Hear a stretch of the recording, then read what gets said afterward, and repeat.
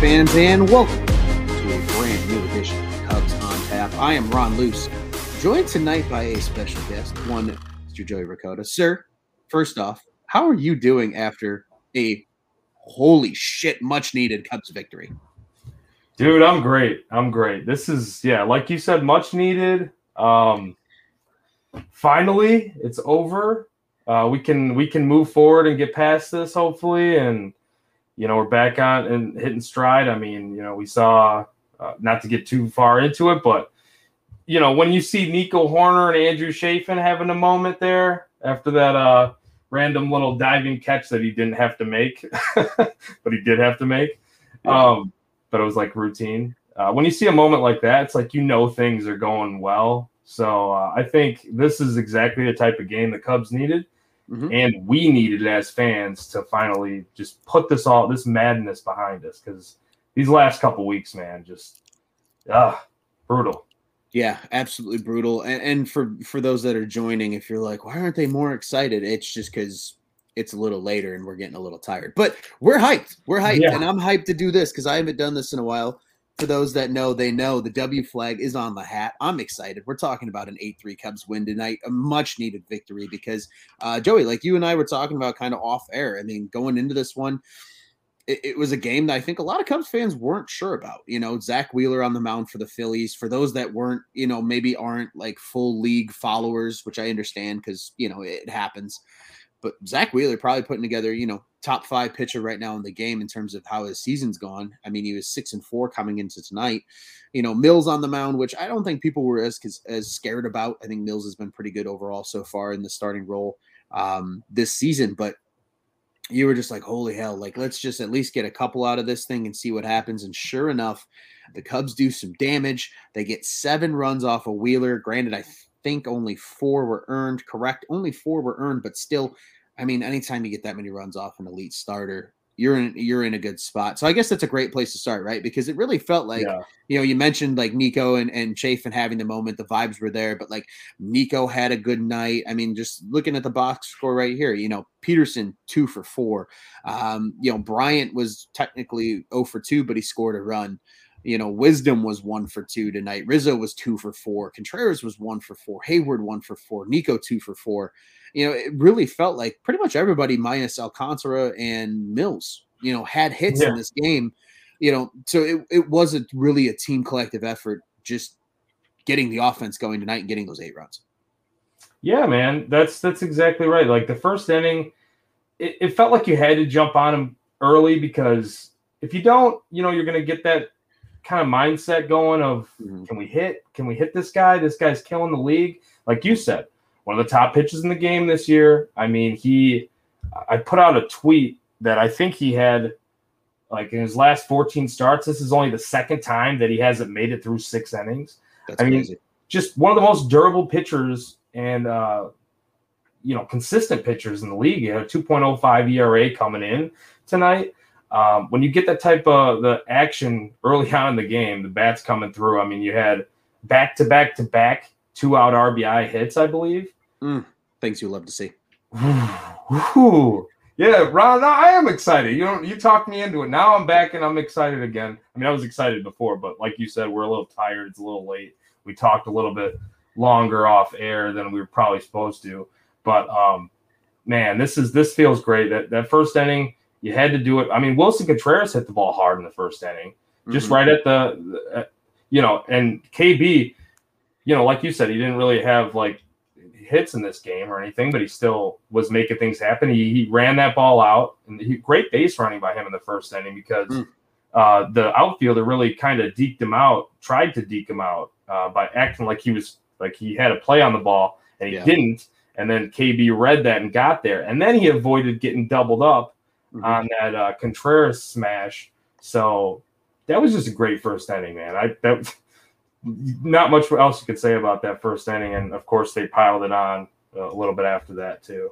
Yeah, and and to your point, right, about that first inning, like I think back, if I remember correctly, to I believe it was Monday's game where the Cubs had bases loaded in the first inning and couldn't get anything out of it, and we saw it then in Tuesday's game for the Phillies, obviously on the other side, first inning grand slam McCutchen 4-0 right out the gate. So like first inning runs really are a momentum shifter for teams. And if you can get up early on anybody, it doesn't matter who the hell you're playing. I don't care if it's the Pittsburgh Pirates or it's, the Tampa Bay Rays, complete opposite ends of the spectrum in terms of standings. But you get that early lead and it gives you that confidence going into this one. And I agree with you. KB legs out the ball that he hits to Gregorius, the throw's not in time, obviously doesn't count as a hit. I'm pretty sure it registered as an error. And then, like you said, he gets to second base. Unfortunately, almost gets doubled up. Thankfully, he didn't. The umps made the right call when they went back and looked at it. And then, he scores. Again, that elite KB base running. If there's one thing, don't get me wrong, right? The Cubs have plenty of guys that can hit home runs and drive in, players and play good defense and play around the yard. Obviously, Bryant does it well, in all those categories. But KB's base running might be like the most underappreciated trait that man has, because I love watching him run the bases. Because he doesn't look fast, quote unquote, but like he's just so damn big and long that like he covers so much ground and nobody realizes it.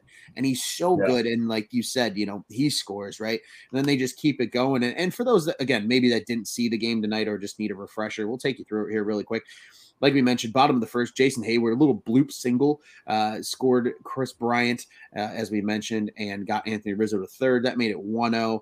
Nico Horner then came up and singled down the line to right field. That scored Rizzo. Heyward advanced to third again. The Cubs just going first to third like they've always done so well. And then even Rafael Ortega got in on the action. He singled up the middle. Heyward scored. Nico advanced to second. Cubs get 3 early runs. Bottom of the second, Anthony Rizzo hits his third triple of the season, fun fact, with Jock Peterson on base. That scores Jock and made it 4-0. And then Wilson Contreras came up right after him and scored Rizzo, made it 5-0.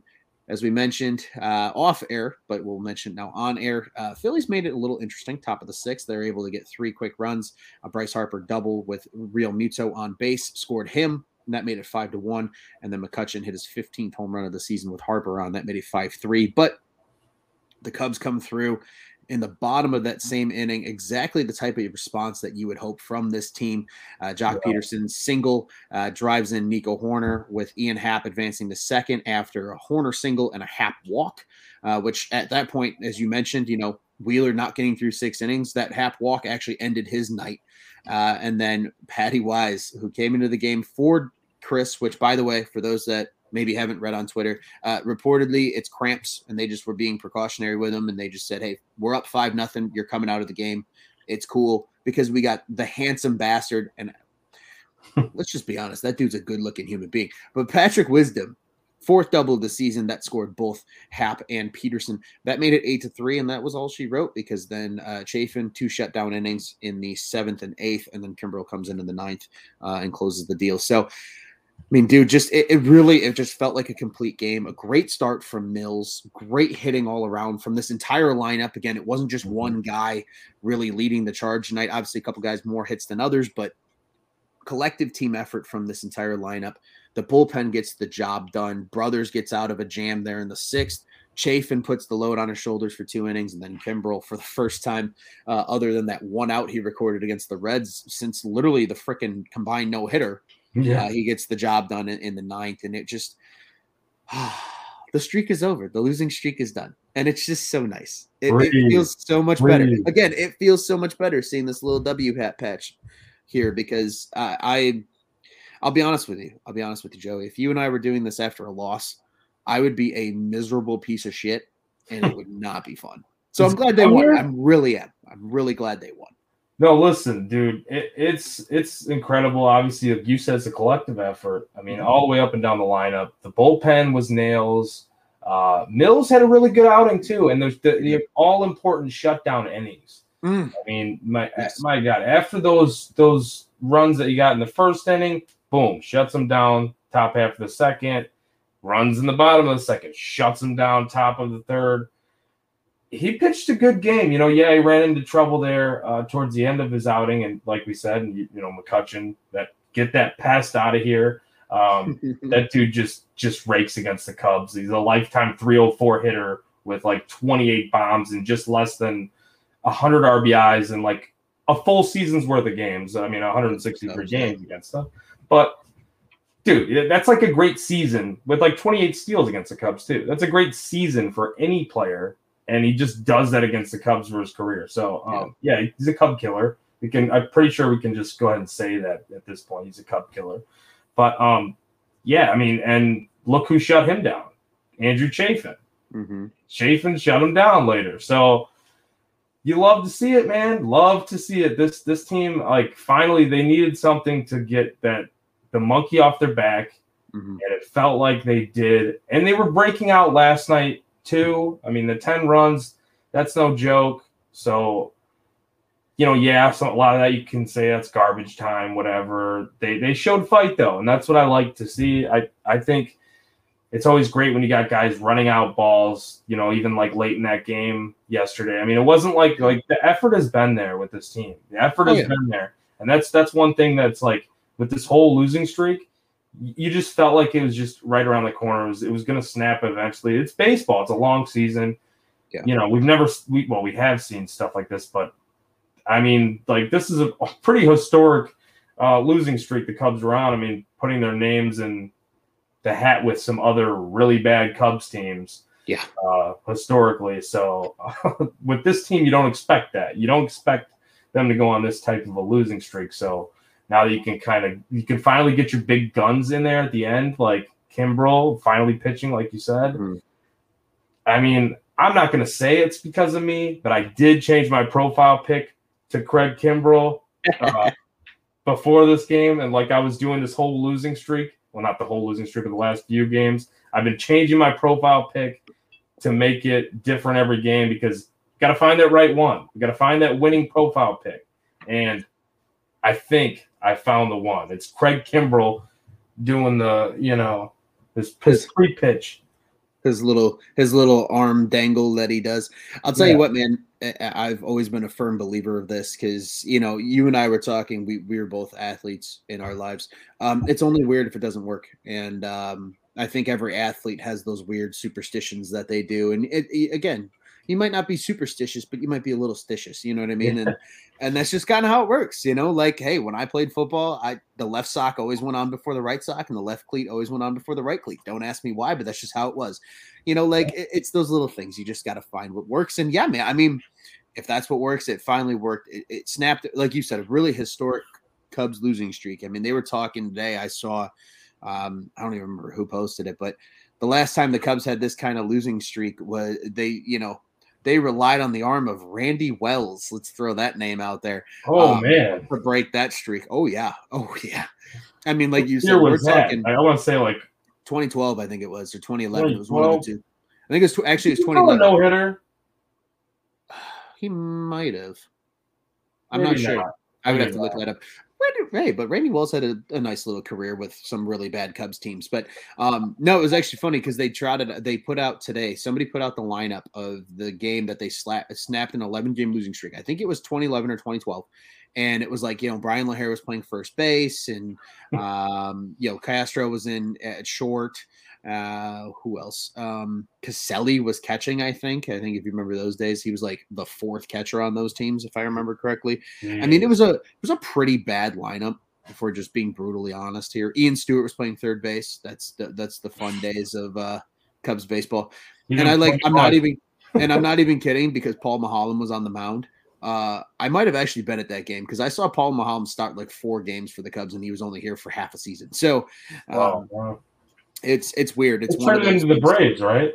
I believe so. I believe it was the Braves. Yeah, made a lot of trades with the Braves at that time. He was actually pretty decent, though. He was. I'm pretty sure I saw like 3 Paul Maholm wins that season, and it was. I think they only won like 60, like high 60s, low 70s games. So that should just go to show, how that worked. But I mean, like you said, man, I mean, historic streaks that this team was like starting to get up there with. So it's not like you said, it's nice to get the monkey off the back. It's nice to just be talking about a win. And again, there wasn't really Juice and I always joke. And for those that are listening, whether live still here or on the podcast, you've heard Juice and I joke about this. We talk about boring Cubs games and how when the podcast is slightly boring, it means the game itself went really well because there's nothing to bitch about. Yeah. And that's kind of how tonight's game felt because, Alec Mills, and I think this is something we can talk about a little more in depth here, and I would love to get your take on Alec Mills because, he comes in, pitches a great game again, back-to-back great starts for him. You get, Rex Brothers comes in. Admittedly, I don't understand the love connection that David Ross has, the brothers, but I don't get it either. We got to get into that though too, because that's been one thing that lately, like the last few games, and I don't mean to cut you off at all, but like, why is he in every single game and every single critical moment? It feels like lately, Rex Brothers is in there, and he was good earlier in the season, but lately, I mean, he came through tonight. So saying that, I'm not saying. It's hard to, like, hindsight's 2020, right? But of course, and I feel that. I feel where you're going with that too, because like, and that's we'll circle back there here real quick. But like Brothers comes in, gets the job done. Chafin, Kimbrough, like, again, I don't have a lot to bitch about in this game, which is great. I'm happy. We're talking about a win, and we can actually highlight the good things that happened. But let's talk about Brothers here for a second, then, and then we can trot it back to the guy before him, then in Mills, because I do want to talk about Mills and highlight him as well. But I get Brothers is one of the few lefties in this pen. I know that's a big reason as to why he gets used a lot. Unfortunately, they just don't have a ton of lefties. But if we're being honest, I guess, can we call him a friend of the program? Maybe we can call him a friend of the program. He's interactive with us on Twitter. He now follows us on Twitter, which is pretty sweet too. I know where you're going with it. I want to see Brad Wick in the game. Yeah. Brad Wick's a badass. You know what I mean? Like, Brad Wick is just that dude. He's huge, first off. The dude looks like a freaking NBA small forward. He's like 6'10" or something. I think officially, he's like 6'7" or 6'8". Like, he's huge. I mean, he's literally huge. And it seems like every time he comes in, he's good. And it's like, again, I get it. Brothers is experienced. He has a lot of, career time in the league and things like that. But, like, I don't understand the love that Ross has for Brothers, because he's used him a lot this season. And granted, like you said, earlier in the season, he was really, really good, like almost like underappreciated good. But lately, he's had some slip ups, and now it's like, he's coming back down to like where he's supposed to be. I think he can still be a quality pitcher in this pen. Don't get me wrong. I think there's definitely a spot for him, and you're going to need him in some instances. Right. But I don't want it to be relied on, or every game relying on, Rex Brothers. I would love to see a lot more Brad Wick. That guy's so down. I don't even think he's allowed to earn run all season. Yeah. I don't think he has, but I will confirm that for you. Continue. Yeah. Please check it. But he's striking guys out like left and right. I mean, he's got that power fastball. He's got nasty stuff. I mean, when he's on, we've seen him in the past where he's been pretty good, but then he kind of comes back down to earth too. So I'm hoping that this isn't like we're going to see something similar here with Brad Wick soon. And I don't want to speak that into existence. So nobody come after me if that happens. But I'm just saying I'm really excited where it is right now, where he is, where his game's at. Yeah. And I really want to see him in those higher leverage roles. Ross, please start to utilize him that way, because he's pitching like he's a high leverage type of reliever. So when you have that, and by the way, I forgot to crack him. We've been on here for I don't know how long. Your very warm beer that we were joking about before. Yeah, it's a little bit of coolness, but it's pretty warm now. No, I feel that. But anyways, go ahead. I was going to say, as you take your first sip of your lovely beverage, Brad Wick, 15 games this season. Like you said, no earned runs, 17 innings of work, 28 strikeouts in those 17 innings. Like, he's been very good. And I think, too, to your point, right, you mentioned Brothers in those high leverage situations. I think we kind of went through this same argument and kind of experience, I guess, for lack of a better term, with Justin Steele earlier in the season, right? He came in kind of those garbage time moments, looked really, really good. And we're like, okay, when did we see him in a high leverage situation? Then they finally did start using him there, and he succeeded. Unfortunately, he just got hurt. So I think once he comes back, I think with still keeping Wick in the pen, I think they should keep Wick up even when Steele eventually comes back. But then once that happens and you have three lefties in the pen, like, I think you will see then a little less of Brothers. I think right now it's just like he's the guy that knows those high leverage situations. Steele's hurt. Wick really hasn't done a ton of pitching in those high leverage situations just yet. So maybe they're just, again, and I get it, Ross is a young manager still too, and like who he trusts and feels comfortable with. Brothers has kind of been there, done that, and experience does help, especially as a relief pitcher. So I understand that need. Thankfully tonight you only had to get one out, and then you're able to turn the ball over to Chafin for 2 innings, who again, admittedly hasn't gotten a ton of work either recently because of the losing streak, and then obviously get the ball to Kimbrel there in the 9th. So things you love to see, out of the pen. But it's just really weird with Rex Brothers and the love affair that Ross has with him. But I think right now it's a little circumstantial, and I hope that's the case. I think once we see Steele come back, maybe if they start to use Wick a little more, maybe all of a sudden now that narrative with Brothers changes. But again, on the topic of pitchers, Alec Mills was just freaking fantastic. I'm trying not to drop F-bombs. I'm really bad about it on these shows. But, I mean, he looks really, really good. It just continues, just great outing after great outing. Didn't look great coming out of the pen early in the season. Obviously, then got hurt for a little while, was gone. He seems like a pitcher that just does better in a starting role. And, yes, I mean, right now, he other than maybe Kyle Hendricks and Zach Davies, and I would say are obviously, Adbert, because just he's the young upcoming stud, but really outside of like the kind of for sure guys in this, like he deserves to stay. I don't think Williams or Arrieta or anybody of that nature should get a position in the rotation over Mills just because he's been that good in his last, 4 starts now that he's had this season. Yeah, no question. I mean, look at it again tonight, Ron. Like, dude, he only walked 1 batter and he struck out 5. I'm not saying like he's not a strikeout guy by any means. Like nobody's looking at him like that. He's another Kyle Hendricks-ish type, down that same kind of bloodline, of pitchers that we have. Ish is a good way to put it. yeah. Because I mean, they're different in a lot of ways too, But sure. But yeah, they are similar to their own to an extent, I guess. I mean, of course, like nobody's Kyle Hendricks, so you can't really say that. But no, man, another great outing for him. He's been really, really just under the radar good lately, I think, because like I put out the article today, obviously the Arrieta one, which pained me to write as a long-time, lifelong Cubs fan, long-time Arrieta fan. We all loved what he did for the organization. I think we all kind of saw it coming this season. Maybe you get lightning in a bottle. I think that's what the Ricketts were hoping for there. And I don't mean to get off on like some tangent here, but Alec Mills, he deserved a rotation spot, I think, coming into the season. I was like, how does he not get a rotation spot? Then with the additions of, Trevor Williams and Jake Arrieta, it's like, okay, well, who are they going to cut out? It's pretty obvious they're probably going to cut out Alec Mills, which is what happened. But Adbert Alzolay, admittedly, I wasn't sure if he was ready or not coming into the season. I thought maybe he doesn't start with the roster, but he had to. Yeah. So, I mean, it makes sense that they did that. So anyways, but back to Alec Mills.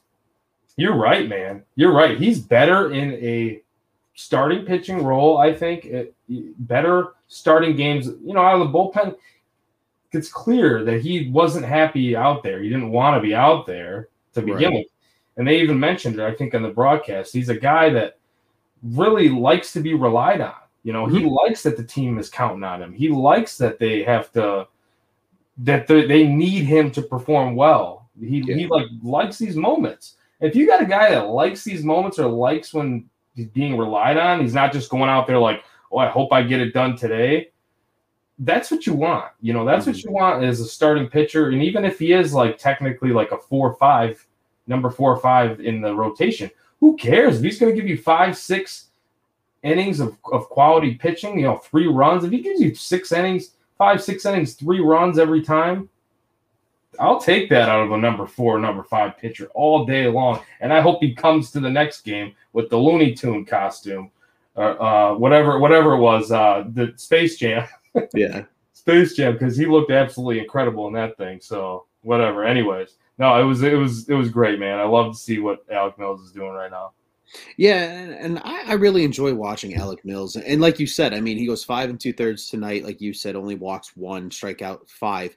He did the exact same thing against Cincinnati last week, 5 2/3, only walks 1, but he struck out 9. Now, granted, it could have been a little bit of the umpire. That dude in Cincinnati was absolute horseshit. But Nonetheless, we'll take the 9 strikeouts. But again, what I always liked about Mills and what I continue to like about him is, everybody obviously calls him like Hendricks 2.0, right? But the difference being Hendricks rarely touches 90. Like he hovers in that like 87 to 89 range with the fastball.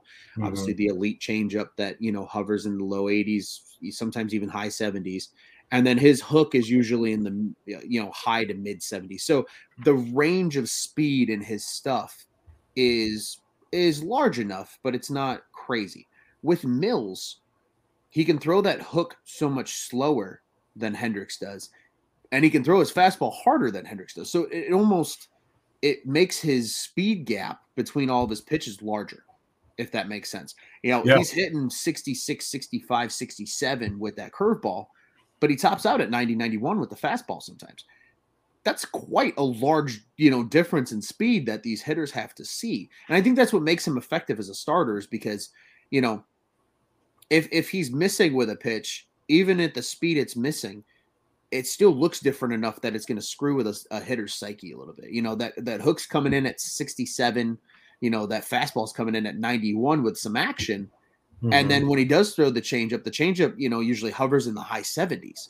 So even the difference between his fastball, the changeup, and then changeup the curve is large enough where like it really can keep a hitter off balance. And again, like you said, we're not sitting here saying he's a number 1 or 2 pitcher on, a great team. But even as a 4 and a 5 guy, like if you're going to get quality, and again, obviously tonight didn't go down as a true quality start, quote unquote, statistically, but if you're going to get a good outing from him every single time out as a 4 or 5 pitcher, it's all you're asking. And that's what he did tonight. And that's what he did his last outing. And even in his 4 innings against the Dodgers, when he only gave up 2 runs, he did that then. So like he just, like you said, he likes to be relied on. He comes out, he gives you a good outing, at least, 5 to 6 innings.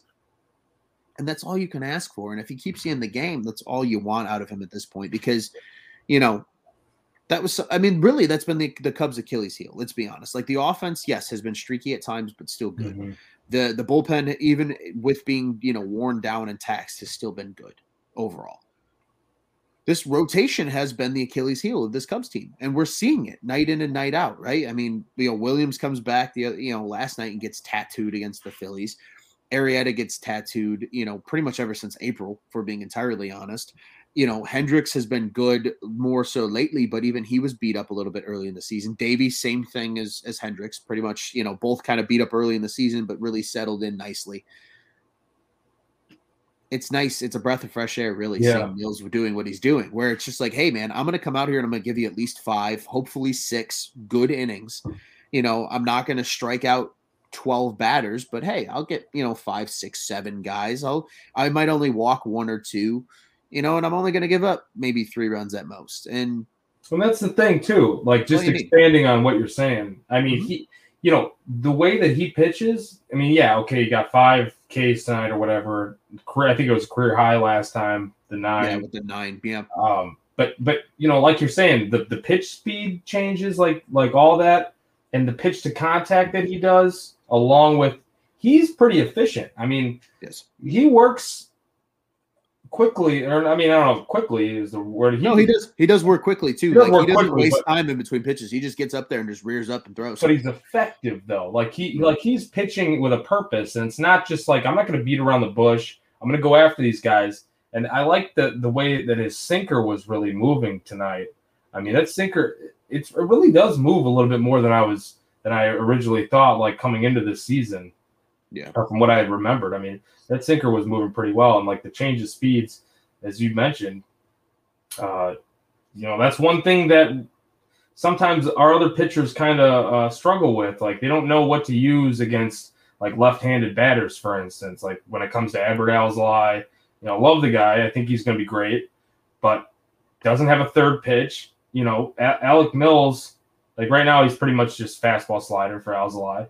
Alec Mills, like you said, he's got those 4 pitches really that he kind of can show whenever he wants to, even though, he was like 60% sinker, I think, tonight, something like that, he was pretty heavily using that pitch, but he did mix in, change-ups and all that too.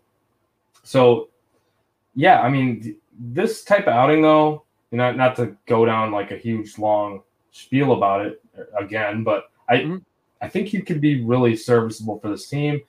Absolutely. And maybe for next year or whatever, like you need a number 4, number 5 starter. This could be a guy that we actually are like, we're looking back at him next year. We're looking at this and we're saying, wow, like he's just really underrated. I mean, look at Kyle Hendricks, just for example, because I don't want to compare apples to, it's not apples to apples, whatever. But we didn't think he was anything when he first started pitching. Like nobody, he wasn't a highly thought of prospect or anything. He was just this guy that knew how to pitch, like really just knew how to pitch and locate. Yep. We could be looking at him next year with a completely different lens and like, wow, this guy's actually better than anybody thought. Yeah. And I think he got some disrespect coming into the season too, because, he was so good, really. I mean, for the Cubs last year. The only times he really ever got beat up was when they would pitch him and Hendricks back to back, whether whoever went first or second. But usually in the same series, you don't want those guys going back to back, and they would do too that. Similar. Yeah, they were too similar. Yeah. So, that was the only time he really ever got beat up. Otherwise, he was very good last year for the Cubs, and I think he just became much of an afterthought because of the additions of Williams and Arrieta and things like that. But I really do think going into next season, you have a lot of money coming off of this payroll, and this is obviously something that we're going to beat to death come, October and later. Sure. But like, let's say they go out and spend on an arm. I'm going to speak it into existence, maybe a Marcus Stroman, because I would love to see Strosho in a Cubs uniform. He'd be great in a Cubs uniform. I got his Blue Jays jersey chilling in my closet right now. If he comes to the Cubs, I will be the first person in Chicago that owns a Marcus Stroman jersey. Like, that is one of my favorite baseball players in the entire league. But like, you get a guy like him, let's say, or another like good free agent pitcher. Let's hypothetically say here. Realistically, Davies is probably traded at the deadline, the way the team's trending, unfortunately, right now. And we'll save those somber thoughts for our All-Star Week episode when we don't have games.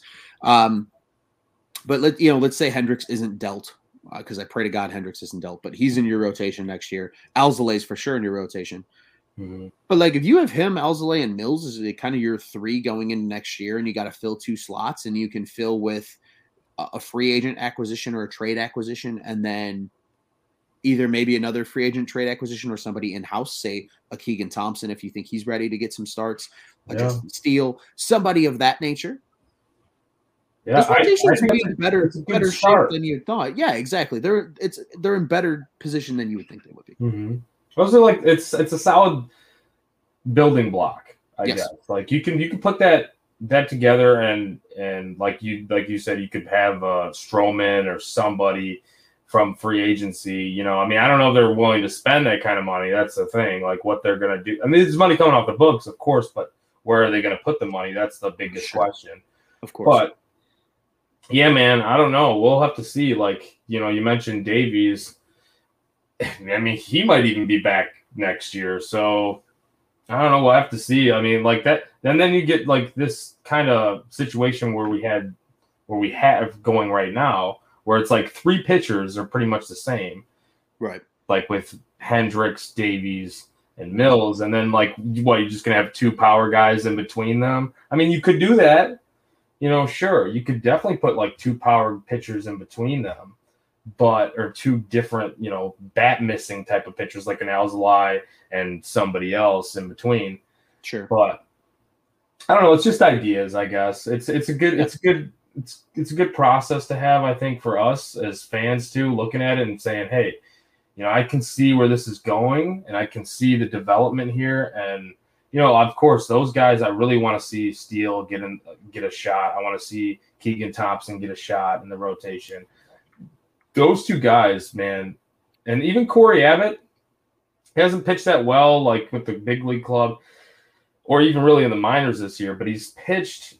I think he started like 8 games. All 8 of his games in the minors have been starts. Yep. And he's pitching like 5 innings just about every time. So I mean, he's a guy that could give you length. I don't know. This is just like, now I'm kind of opening it up to like what are they going to do with the Arrieta spot? I guess now that we know that he's hamstring tightness. Yeah, right. Injured, quote unquote. Yeah, we knew it was coming. Something was coming. Yeah. But it was either a DFA or it was going to be that, and they chose this route, and I'm okay with that. It's whatever it is that you decide to do. Maybe he'll be back after the All-Star break. We don't know. I kind of have a hard time seeing that happen, but and maybe he gets relegated to a bullpen role, because I mean, and everybody's going to laugh at me. Oh, you think he's going to be good out of the bullpen? Yeah, he gives you a good first inning. He just gets tattooed in the second inning. So fuck it. If he can give this last time the first inning wasn't so good though. But well, sure, but normally, yeah, but again, if guys don't know what they're going into with him, and he can be a little more fresh and maybe overthrow per se in one inning of work versus 6 or trying to go like 4 or 5 or 6. With an older arm like that, maybe he provides more value to the Cubs as a bullpen arm. And I don't think there's any shame in that, because let's be honest, if he can come in the 7th inning and give you a good 7th inning to get you to guys like Chafin, Tepera, and, assuming Kimbrel's here after the deadline, which he won't be, but if he can get you though to those back end arms, whoever it is, even if it's a guy like Justin Steele in a month and a half, like, that's good. That's helpful to the team. That's worth the money that you paid him. At least he's not worth the money right now, being in a rotation spot, going an inning and 2/3 every fucking time he comes out, giving up 6 runs and just hindering your ball club. But if he can come out and overthrow a little bit and maybe get a little more power on all of his pitches and a little more movement, because he's willing to kind of quote unquote waste his arm for an inning, maybe that's where he finds his value, and maybe that's where, like you said, a guy like a Keegan Thompson steps into the rotation. And I've been joking about that since April. I'm like, when do we see a guy like Keegan Thompson get a spot start? At least one. And even Corey Abbott, like you said, I mean, he got recalled today because of the Arrieta move, so he is on the roster now. He's got 64 Ks to 18 walks, I believe, in the minors. It is 8 starts. That's the impressive part to me, I think. Yeah, he's got a very good K to walk ratio, and and that's the crazy thing too, is like a lot of people don't realize with him is like, and you nailed it, by the way. And the only reason I know that stat is because I wrote the article earlier, but it is 8 starts. That's his 8 games. Oh, okay. For the minors.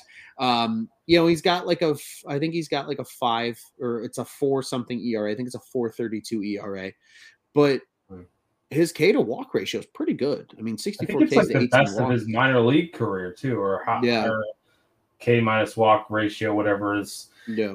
Really, that's impressive though, because if he's getting better in that department, of course it's not big league pitching, but if he's getting better in that department, there's something there that maybe he just needs to get more experience at the big league level. It's not necessarily that he can't pitch at this level. It's just when you don't pitch much at this level, you have a figuring out process. I mean, even the top prospects. Most pitchers that come up, they struggle early on in their career. Look at guys like Logan Gilbert. He struggled early on. I mean, like Daniel Lynch, Jackson Kowar, all these guys that have come up this year, a lot of them, they struggle early on. Those are like top prospect type of guys.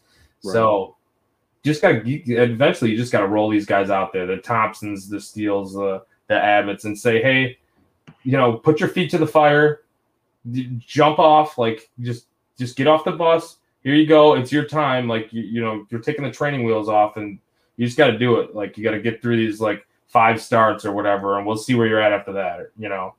Right. No, and I completely agree with you. And I'd like to correct myself. His 4.32 ERA is his major league ERA, not his minor league ERA. I think he is in the 5s. It's not. I knew it wasn't good, but it's not great, but it's not atrocious either. But I mean, he's also only 25, so like, let's like you said, he just hasn't had a lot of big league experience pitching, and he was a minor league pitcher of the system, I believe, in 2019, if I remember correctly.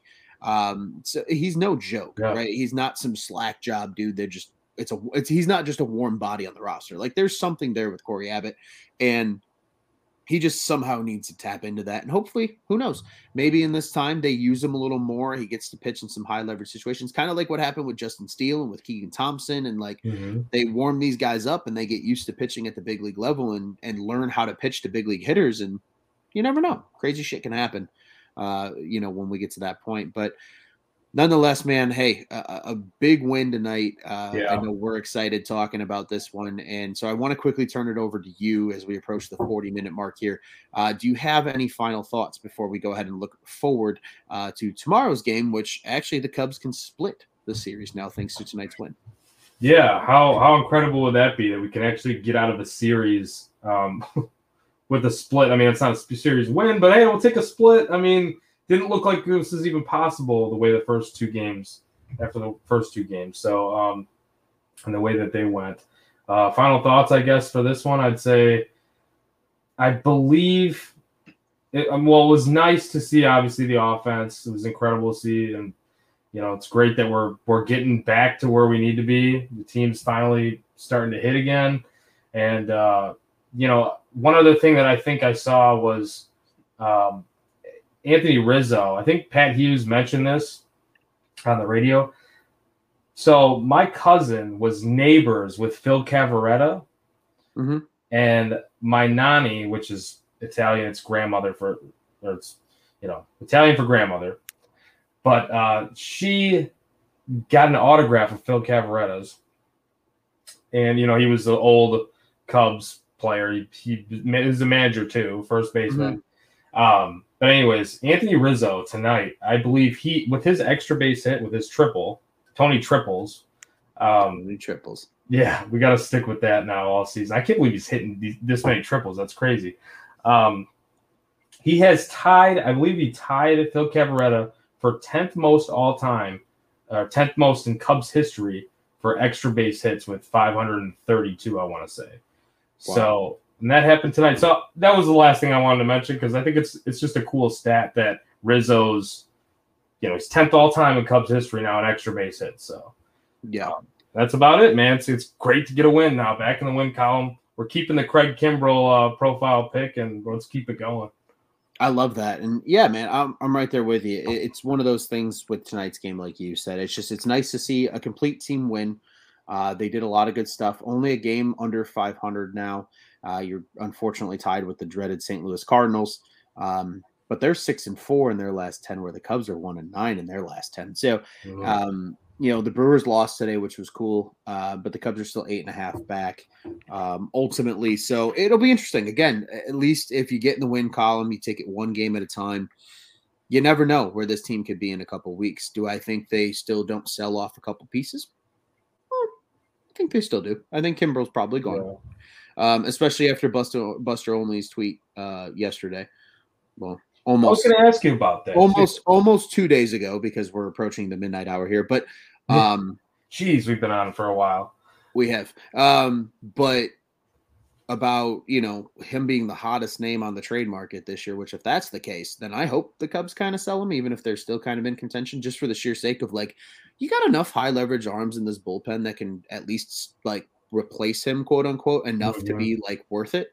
But if he can draw you a couple of top 100 prospects, or even top 5 and 6 guys in a team's arsenal of prospects, you do it.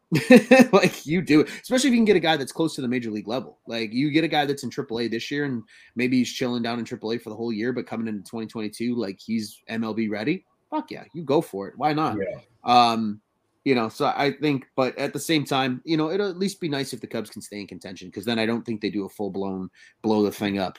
They really, truly then will start to assess, okay, hey, who's really do we want to be a part of this future, and who do we not want to be a part of this future? And then that's who they'll decide on who's, selling off and things like that. So I'm intrigued to see, how that rolls. But again, like you said, they got one, you're back in the win column, your game back under 500. You can get there tomorrow with a win. You can split the series, and things can be good. So we will go ahead. We'll quickly move forward here. But like we said, the Phillies and Cubs are back at it again for Game 4 of this series. It is the last game before the Cubs will welcome these dreaded St. Louis Cardinals to town over the weekend. But 7:05 start yet again here, Central Daylight Time at beautiful Wrigley Field in Chicago, Illinois. If you are listening or watching in the Phillies market, you can listen 94 WHIP or WTTM 1680 are your radio stations. NBC Sports Philadelphia is where you can watch.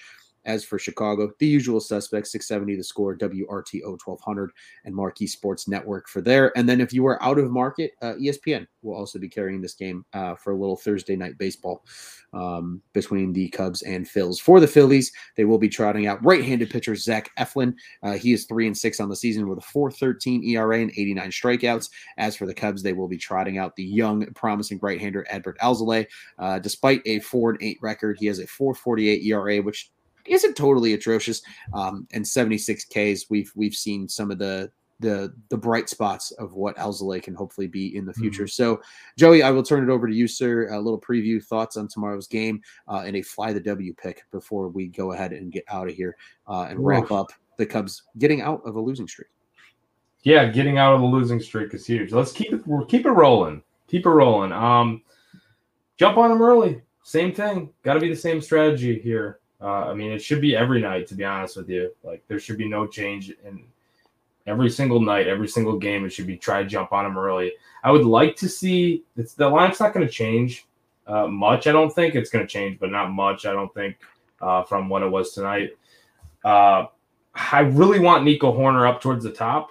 You know, I know that it's hard to change things when it's successful one night. You don't want to change things too much. You want to kind of keep it the same. I just really think that he's the type of dude that you put him towards the top of the lineup. I don't even care if it's like unconventional. I would be okay with him hitting maybe even fourth in the lineup. And that sounds unconventional, right? He's that much of like a contact hitter, clutch type of hitter, I think, that when guys are in scoring position, he's going to hit them in. So if you have a 2-out situation in the first inning, but there's a guy on second base, or whatever, I think he's gonna hit that guy in. I really have confidence in that. So I would put him up towards the top of the lineup. You know, it's good to see Rizzo getting it going again, and guys like that. Wilson swinging, he's hitting the ball hard. Jock, you know, all these guys. I think against Eflin, I'm gonna go with a left-handed bat. I'll probably go with. I wanted to go with Chris Bryant because I know he's got good numbers against him. He does. But I'm not gonna. I'm worried that he might not be in the lineup tomorrow too. Fair. So that's why I'm not gonna do it. I mean, hey, you can take him and have a backup. That's okay. We will allow it if you want to go KB. But if KB's not in the lineup, then this guy.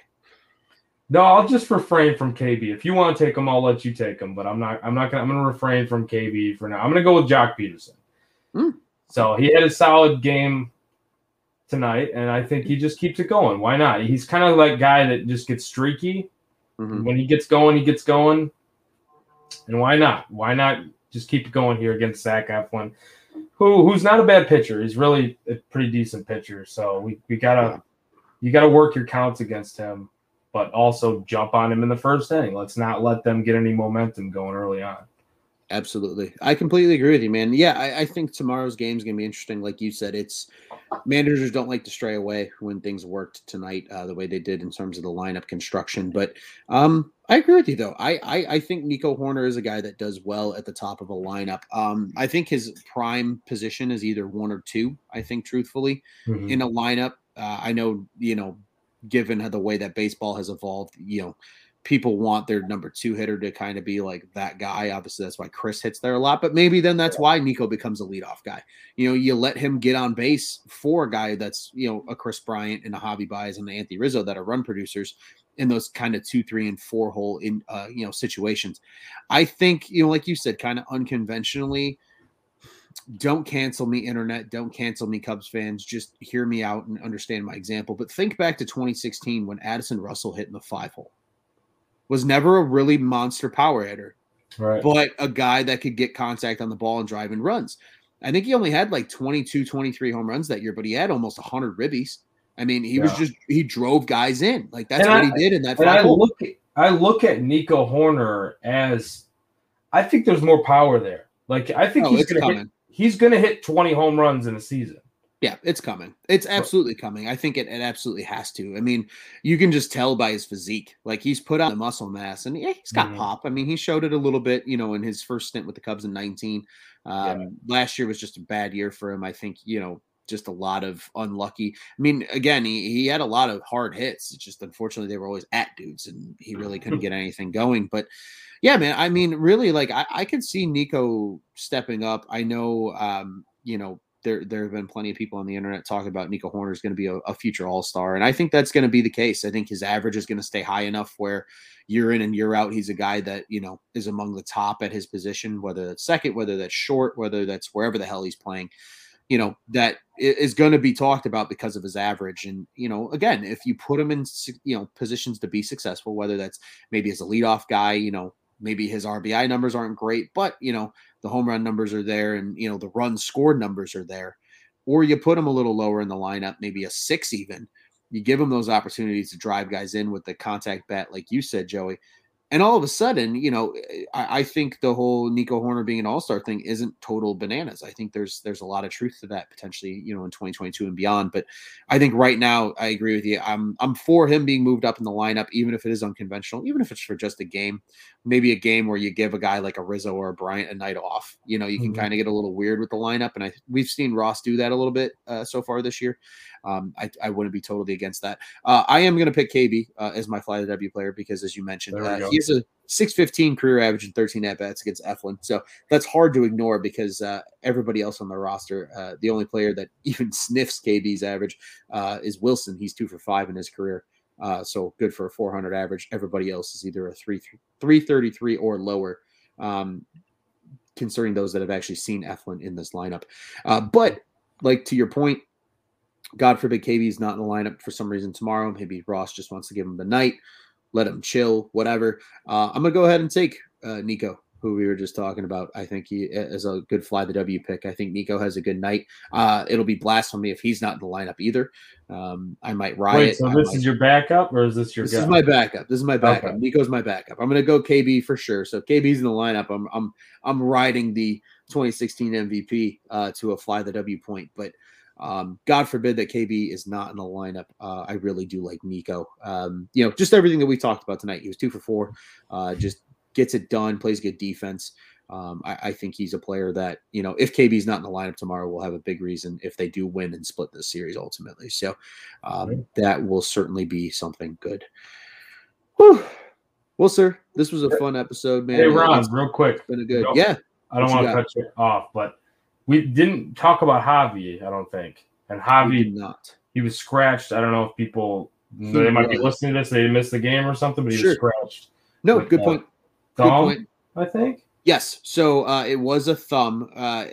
Reports seem that it is that same thumb that was bothering him from earlier in the year that he messed up a little bit. Just sounds sore. He was available off the bench tonight. It just sounds like they just wanted to give him a blow.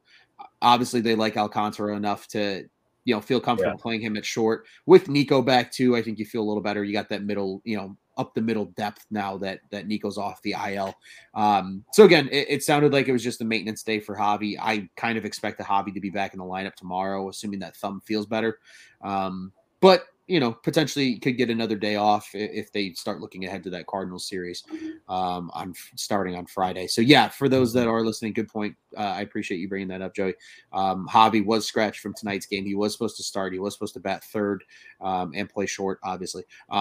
But he was ultimately scratched. Alcantara filling in at short, and then they moved the lineup around a little bit, and and it worked. So fuck it. Yeah, well, who gives a shit now, right? They got the dub, even without their hottest bat, because Javi's actually been playing really well. I was just gonna say, man, he's been killing it lately. So when I heard that on the radio, because I missed the first couple innings, I was on my way home from work, and I heard that he scratched with the. I'm like, what? No, like, come on. This is the one guy that's actually doing something, and he's scratched from the lineup. So immediately, my thoughts went right to the tank. I'm like, come on, what is going on here? Yeah, immediately I was like, well, my fantasy team's going to suffer and not get any points tonight. But Nico filled in for him on my fantasy team tonight and did just fine. So I was at least happy about that. There you go. But yeah, no, Javi's hot streak has really delighted fantasy baseball owner Ron Luce over the last week or so, because Lord knows I need it. I'm on I finally got a win last week after a 4-game losing streak. It was bad. Yeah, it wasn't great, but well, sir, this was fun. This was the first show that you and I got to do together. This was your second Cubs on Tap now? Second. Yeah, that's right. Yeah. Nice. been a while. Yeah, it's the first one. It's cool. It's cool, man. I had fun, obviously, talking baseball with you, talking Cubs, and always a blast. Again, we got a W doing the post game together. So it's true. We are 1-0, and I will keep a mental note of that when, if a 3-game losing streak or something happens, I'll be like, hey, Joey, I need you tonight, man. We're giving everybody else. Hey, I would like to say too, when I did it with Cody, they won the game too. So I'm not saying I'm 2-0. Hey, that's all I'm saying.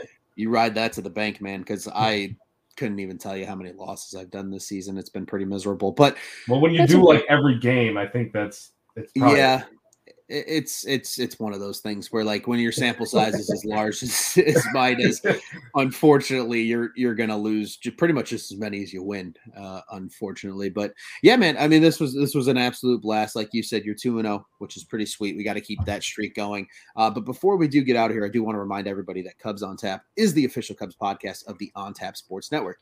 Go ahead and check out all of our great coverage over at www.ontapsportsnet.com and at OnTapSportsNet on social media. You can also follow the pod-specific accounts here for Cubs on Tap. We are at Cubbies, that's Cubbies on Tap. We're on both Twitter and Instagram there. I am at Loose on Tap on Twitter.